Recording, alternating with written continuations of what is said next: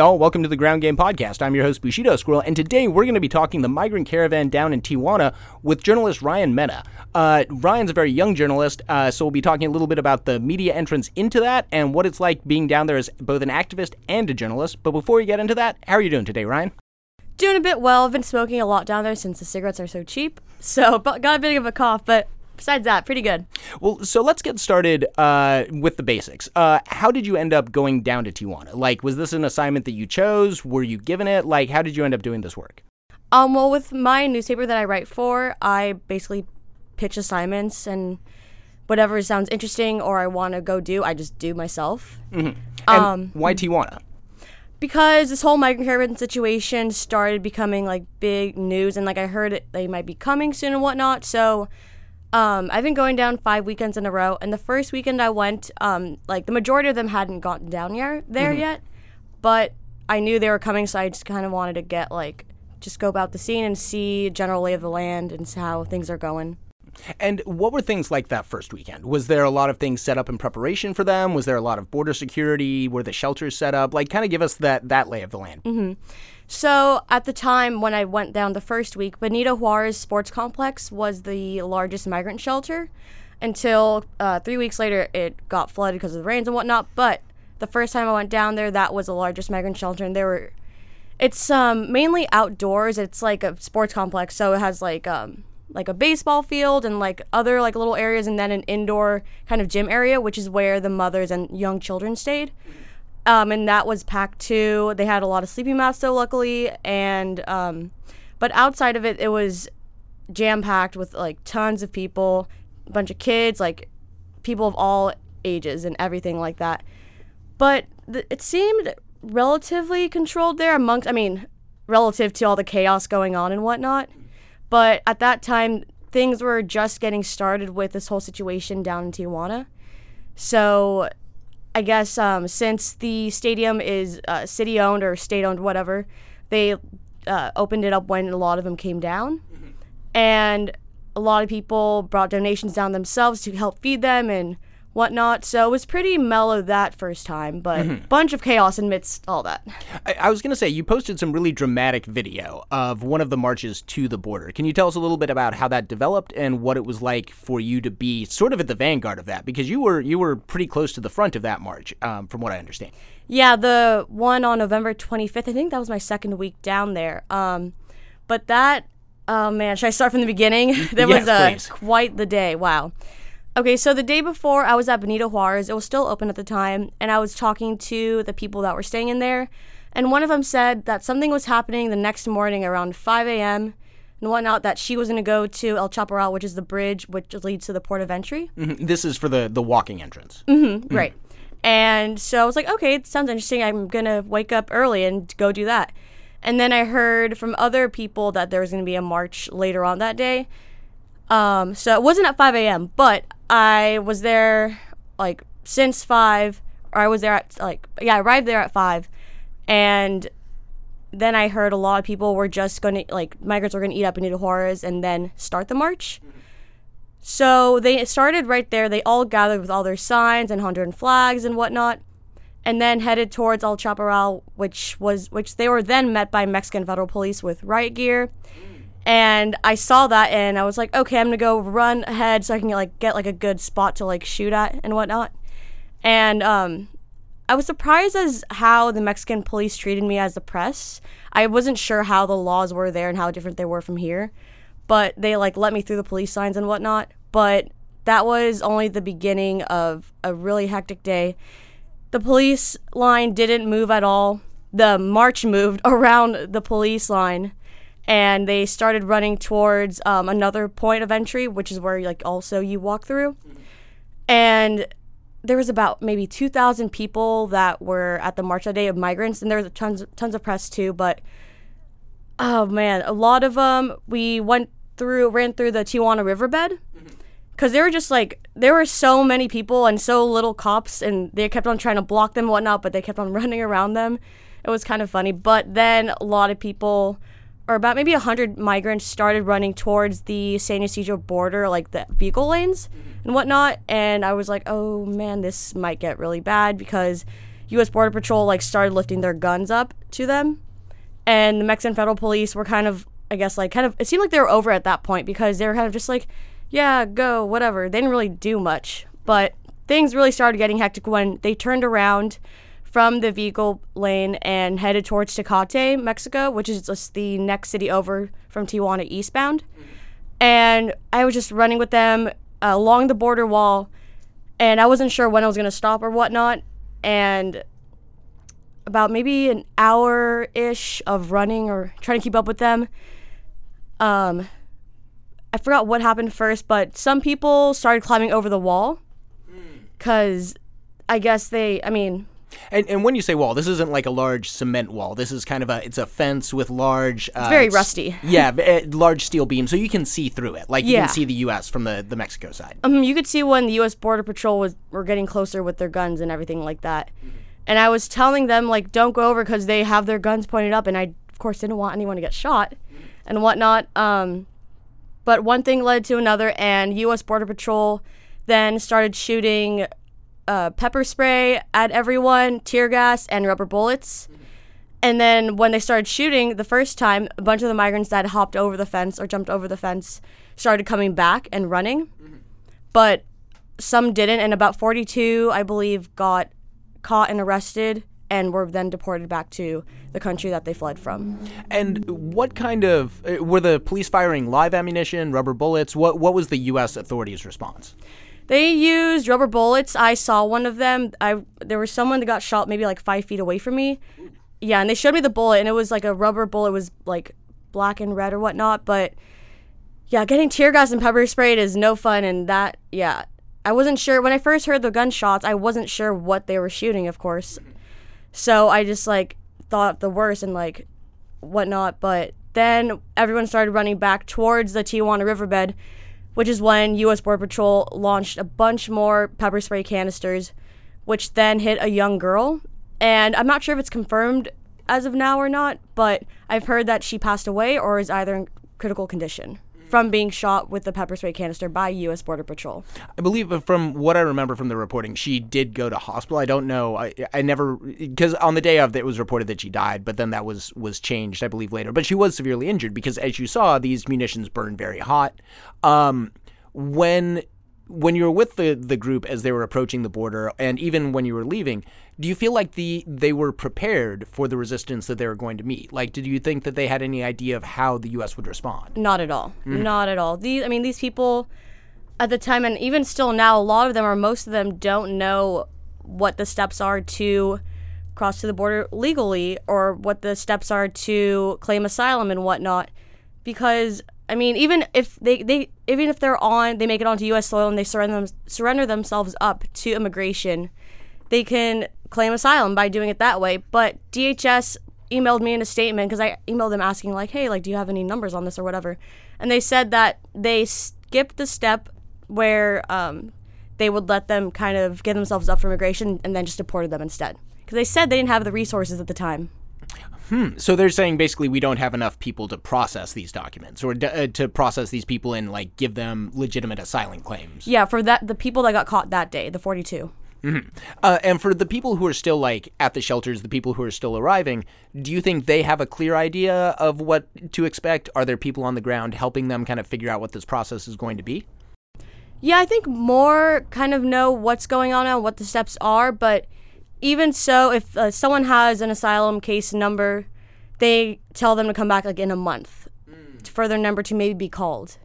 And I also heard this past weekend that only 40% of asylum case numbers that are called, people actually show up for them.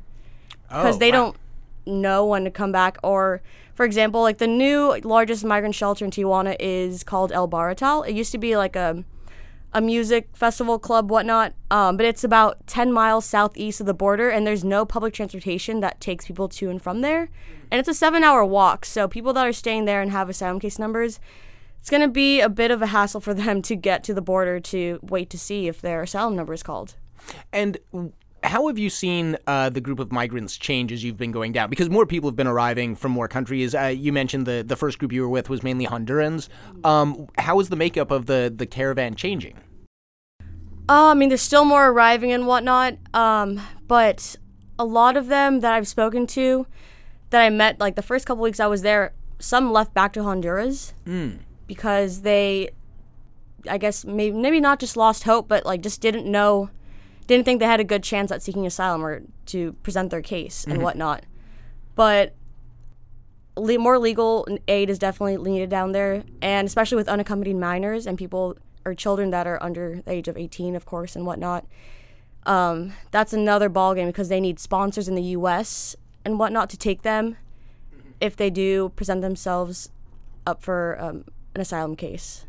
And what does the makeup look like of the people who are staying at the shelters at this point? And I know this is asking a lot because there are thousands of people, but what's your experience been meeting and talking with folks? It ranges. A lot of families, a lot of kids, a lot of adult men, but just a lot of children out in the street still in front of Benito Juarez. Hundreds of people are still camped outside of there. And a lot of them are kids, and like in the nighttime it gets cold and it's not the safest neighborhood in Tijuana especially. And recently I've heard that like people have been bringing drugs. They're not part of the caravan, but like other people from Tijuana, and gang stuff has been going on there late at night, which makes it even more dangerous for people staying there. Yeah, there was a report I was reading today about 2 youths who were murdered outside of Benito Juarez in an attempted robbery, and a third got away. Do you feel like it's safe there? Do the people who are staying at the shelters feel safe? I do not believe I would not feel safe there at nighttime. I mean, in the daytime, I don't feel completely safe, but enough to be there and whatnot. But in the nighttime, I definitely would not go there alone, and I just can't imagine how those people must feel. But luckily, a new shelter or warehouse turned shelter opened up in the past week, I believe, which is about half a block away.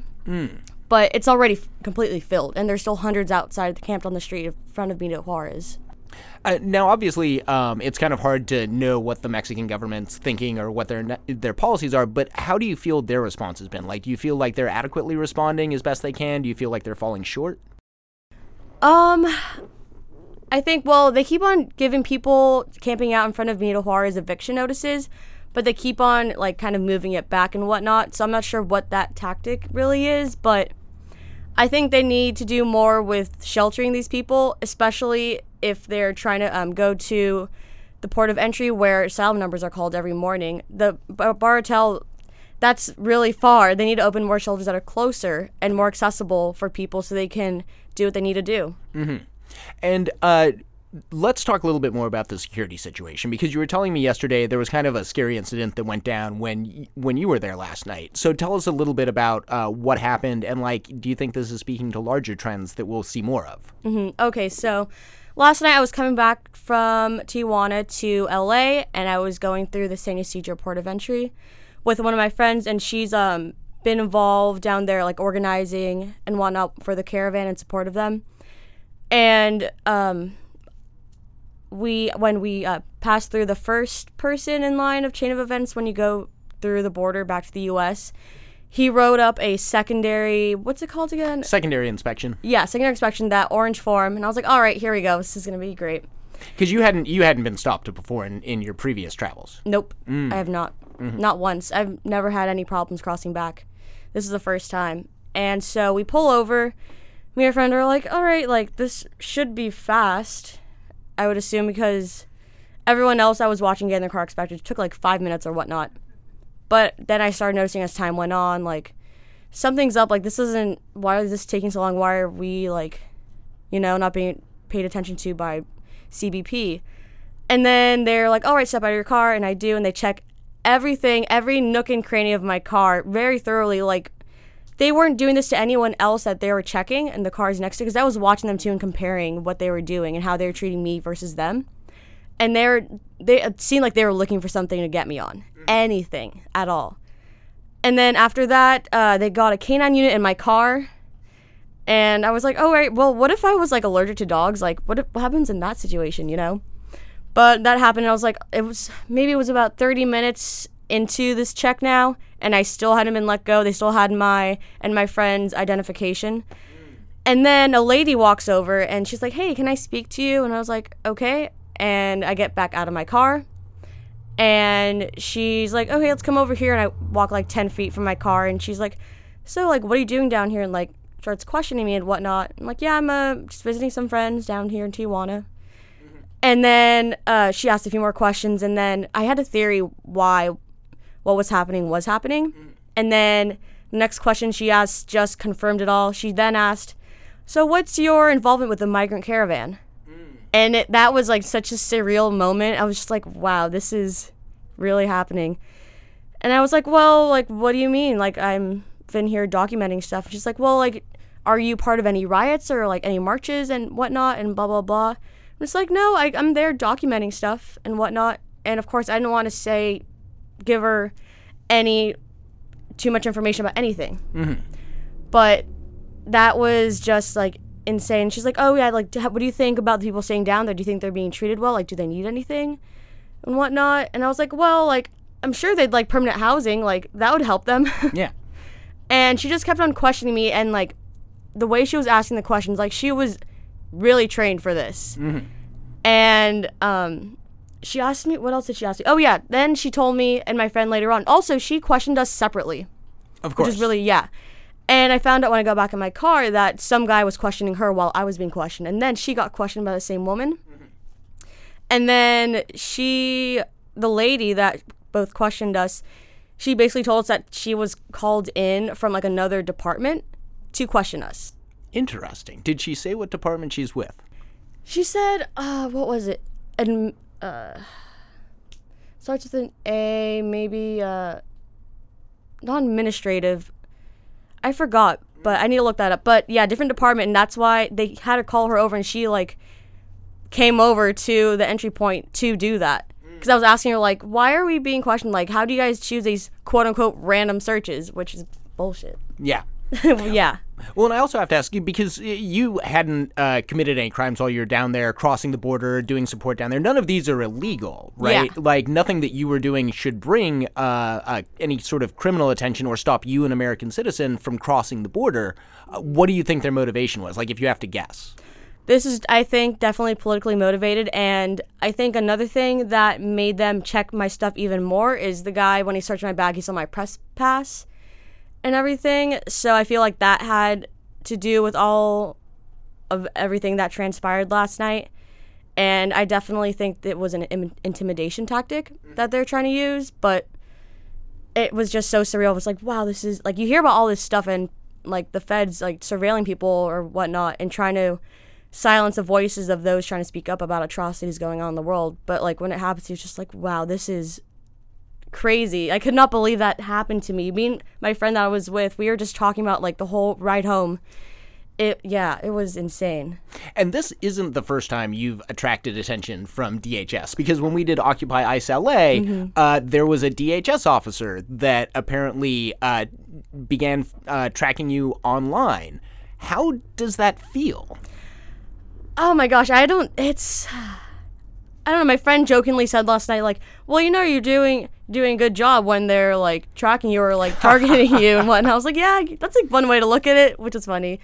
But it's just, like, so DHS officer Jason Lind, oh, that guy, he called me by my Facebook name, which is my name nowhere else on any media platforms I have.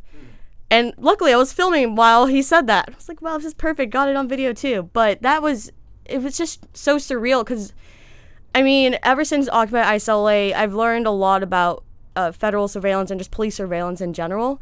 And I, like, act now as if, like, everything I do on my phone or anything like that can be seen by them or whoever. But it's just so surreal when it's just, like, proven or, like, they blatantly communicate that, yeah, we're looking at your stuff. And we're not afraid of letting you know, and we're going to continue doing it and whatnot. It's just, like, wow, it's so surreal, but it's not going to stop me. Yeah, no, I was going to ask, but it's good that you're not being intimidated. I did want to ask to kind of switch gears to talk about the rest of the media, because the first couple of weekends, there was a lot of media attention, national and international. It doesn't seem like that pace is kept up. Do you see as much press on the ground now? Do you feel like there is a good U.S. media presence down there? I feel like more attention still needs to be down there. I mean, this is only the beginning of this whole issue down there and whatnot. And who knows what else is going to happen. And I think it needs more attention to what's going on. And there's some reporters down there, whatnot, many independent media outlets or journalists and whatnot, but there's definitely more attention that's needed down on what's going on in Tijuana. Why do you think they've fallen off? Like, do you think that for larger media outlets, they just feel like the story isn't sexy anymore, that Americans only care about this for a couple of weeks? Do you think the reporters have gotten bored? Like, what do you think is driving that? I think many mainstream media outlets have kind of been like, all right, this is cycled through, like, the top headline stories and whatnot. Because, like, nothing humongous or any, like, people aren't being shot with pepper spray canisters anymore and whatnot. But that doesn't mean, like, this isn't important, deserves attention, because it does. And it's still happening, and it's going to continue to happen. And what has your experience been with other media down there? I assume that you all talk, that you all, like, share some space. Has most of the media, what do you feel that their entrance has been into this story? I think that ones that I've consistently seen down there are doing it out of genuine reasons and that they actually care about this stuff, and not just like mainstream media like, oh, it's not headline news anymore. But the ones that you keep on seeing down there back to back to back, week after week, like that kind of builds some trust between us, like, because we know why we're doing what we're doing, and it's not just for the sake of a headline story or whatnot. Mm-hmm. But yeah, everyone's really helpful, and we all know why we're down there. That's probably a good feeling. Definitely, because it just makes you feel like what you're doing matters, and like you're not the only one that cares, because sometimes that can make you go a little crazy. But yeah. And what about media personalities that, like, aren't as friendly? Have you encountered any sort of, like, right-wing journalists, people that are opposed to the migrant caravan, anything of that sort? Well, I interviewed Paloma for Trump a few weeks ago, actually, when I was down by Benito Juarez. I saw her down, and I was like, oh my gosh, that's Paloma for Trump. I need to interview her. Real quick, for people who may not know, explain Paloma for Trump real quick. So, Paloma for Trump is this Latina woman who lives in San Diego, and she goes back and forth between Tijuana and San Diego to do who knows what or whatnot. But when she goes down to Tijuana, she live streams a lot of the caravan-related situations down there, and like kind of narrates in her own, saying whatever that has no informational or actual content to it. But she's not for the migrant caravan. She said that they just want EBT and free stuff and whatnot, and it's amazing how those people just never know the law. Like, that's always one thing where I'm like, you can just look this up and know that exactly what you're saying is 100% false. Sorry to break you off there, but it just amazes me that such easily accessible information they just refuse to look at. And yeah, it baffles me. She has a huge following, and all these people are like, yeah, good job, Paloma. It's just like, it baffles me. What was she like to interview? She was nice. She was nice to me, but she knew what not to say to a reporter for sure. Because what she said to me in the interview was a lot different than what she was saying in her live streams or whatnot. How so? Like, for example, on her live stream, she would say things like, they just want free stuff, and like, why do they want this land, or blah, blah, blah, blah, blah. But to me, she'd be like, yeah, I just really care about these people down here, and like, they're not safe. The street isn't safe for them. And like, they need help, and blah, blah, blah, blah, blah. And yeah, does not match up. Yeah, that's kind of weird, especially since she's broadcasting and it's publicly accessible. What do you think she's trying to do with that? Like, if you're putting on your reporter hat, what do you think her game is there? That she doesn't want to give any reporters anything they can make her look bad with. Outside of going to her live stream. Yeah, because then I don't know. I just think that she doesn't want to give anyone any content for them to use it, paints her in a bad light, because I don't think that she sees her live streams as painting her in a bad light, because I think genuinely believes it. Interesting. Have there been like other sort of right-wing media or journalists that you see down there that have as consistent a presence? No, she's been the only one. I've seen a couple others, but only once or twice. I've seen her down there 3 or 4 times. Okay, yeah, living in San Diego, it's pretty easy to get down there. When it comes to your entrance into this, because you're a pretty young journalist, what's it like for this to be like such a big story this early in your career? Like, how do you feel about that? It's kind of overwhelming sometimes, especially after that one Sunday where that tear gas and pepper spray and rubber bullets were shot. I wasn't sure. I was just like, I have all this content, and like, what do I do with it? Because it's just, I've never been in that situation where I've been in such a, like, because that was international news when they were doing that, and I was, like, right there. So that was kind of just, like, a bit overwhelming, but, like, really, like, wow, this is what I want to do for the rest of my life, and this is why I do what I do. What kind of advice would you give to other people who are thinking about getting into journalism, or people who are in college and thinking about, like, this is what I want to do for my career? Like, what would you warn them about, and what would you tell them to embrace? I would say that this industry is very competitive, and that there are a lot of people doing it, but a lot of them aren't doing it for the right intentions, or that they don't necessarily really care about the core of journalism. And if you do, and you keep on working for it, and if you love it, of course, too, then you're just going to love what you're doing. But it's going to be a bit difficult in the beginning, but you really need to network, and just stick to your journalistic integrity, and yeah. Mm-hmm. And this is going to be a little bit of an abstract question, but let's talk about journalistic ethics a little bit. How do you tell a story like this that's so emotionally charged without exploiting the people you're reporting on? And I know you may not have a perfect answer for this. It's a conversation you have in all of your pieces, but how do you approach this in a way where you don't feel bad about telling these stories? Mm-hmm. Well, I give the people that I talk to down there, the affected people, the migrants in the caravan, I interview them so I could tell a story from their voice and not mine. Mm-hmm. So it's not my thing to, like, yeah, this is the narrative that I chose or whatever, but kind of gather a bunch of interviews from people down there, and then, yeah, just have the story be told from their voice, and me just kind of be like the one with the pencil writing it, in a way.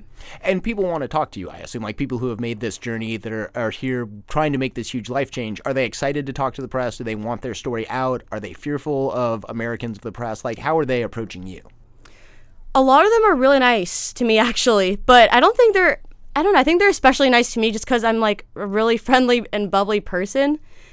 So it's really easy for them to talk to me. A lot of them always approach me. I'm just like, yeah, I'm part of the press. Like, can I interview you? And 9 times out of 10, they're like, yeah, totally. But sometimes when I do interview some of them, they can't have their photos taken because the country they fled from, such as Honduras. And the first time I went down there, I interviewed this man from Honduras, and he said that he couldn't have his picture taken because he was being persecuted by gangs down there, and they were looking for him, so that if his picture got out there and they knew where he was, they'd come after him. Mm-hmm. And that tracks with a lot of stories that we've heard, that folks, and we here at Ground Game have helped people who have left, not in a migrant caravan, but have come seeking asylum for, like, the same sort of reasons. What do you think is causing a lot of these folks to decide to pick up everything, leave it behind, and make this, like, 1,500-mile trek? Is it just security and safety? Is it economic opportunity? There's a lot of cross narratives we're getting in America. Which one do you think is more true? I mean, it varies case by case because I have met people that are fleeing literal death and persecution by gangs and whatnot. And there's some people also coming here because there's no work down there and they're starving and they can't feed their families. So it varies case by case, but all of them that I've heard are very valid reasons to why they left their countries. And I mean, I'm sure it's not an easy decision to make, to pack up your whole life, your kids and whatnot, and travel mostly by foot, like thousands of miles. Like, that's not an easy decision to make. No one's going to do that unless they really had to. And once they get up here, and we've talked a little bit about the needs, but I kind of want to dial in on that. What are the things that are most needed right now? Like, as far as supplies, are people able to be like, do they have enough food? Do they have enough water? Do they have the basic necessities of life? Mm-hmm. Well, at Benito Juarez, people that are still camped outside of there are some people coming from Enclave Caracol, which is an anarchist cafe down in Tijuana that serves 2 or 3 meals a day. They cook inside there and feed the people who are there, and then also deliver food to people at Benito Juarez, since that's no longer a real shelter anymore. But yeah, I mean, volunteers down there on the ground are needed to help just, like, feed people and serve food and cook and whatnot. But as far as supplies, something interesting and cool that I heard that they needed was English learning books, because when they do come to the U.S. and whatnot, they want to learn English and, like, so they can get a job and whatnot. So that's something that's needed, and underwear and socks and men's clothes, actually. They're low on men's clothes. And this actually turns me to a question I hadn't even thought of. This was a blind spot. the community response in Tijuana. What are the people who live in Tijuana? How are they responding? I know there's been some press about people kind of becoming xenophobic towards the migrants.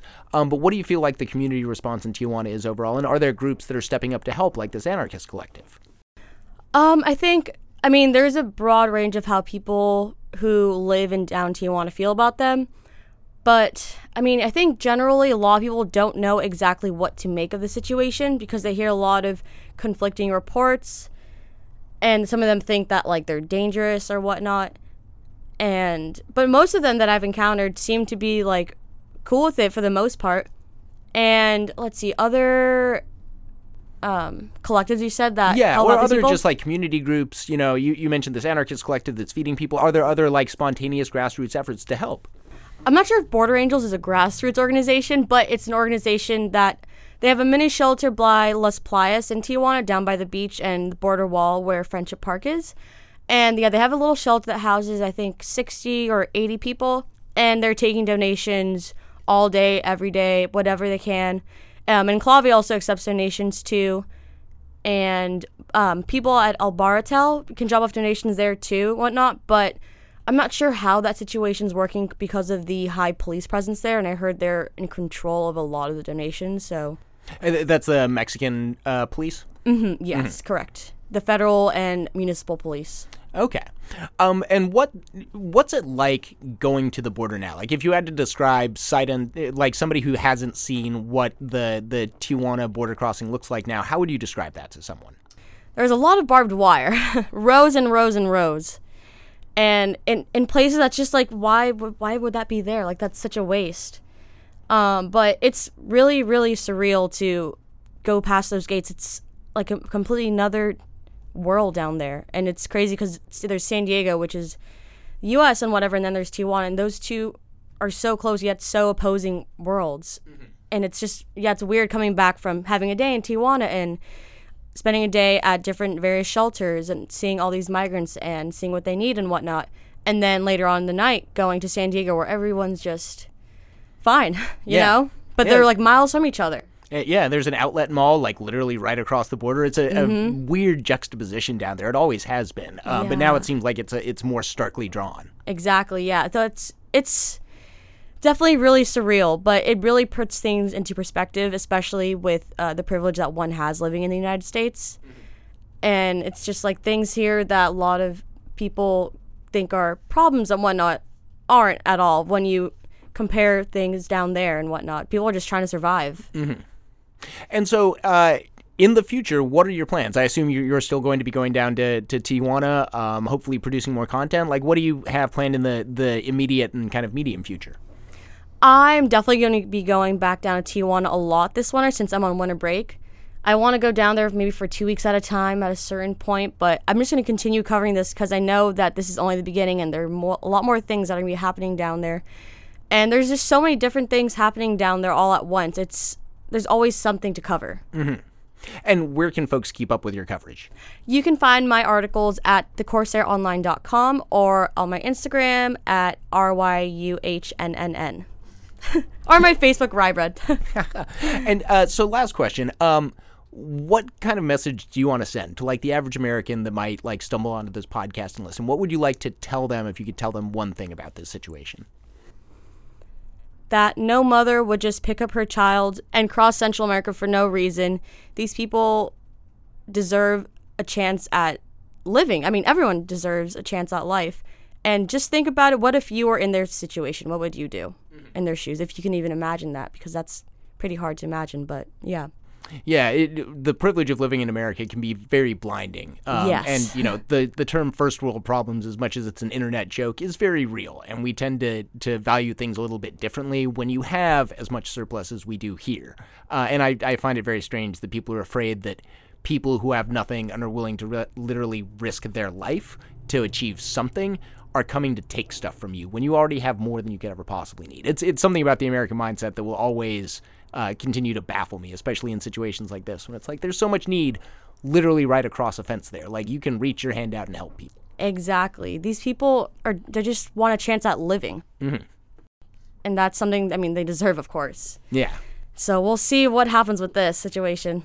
All right. Well, thank you very, very much for stopping in. And also, thank you very much for what you're doing down there. Because, like, having been a veteran of several direct actions and, like, borderline riots and stuff, it's very scary when the authorities are shooting things at you. It's very scary when you're around a group of people who may succumb to panic very quickly.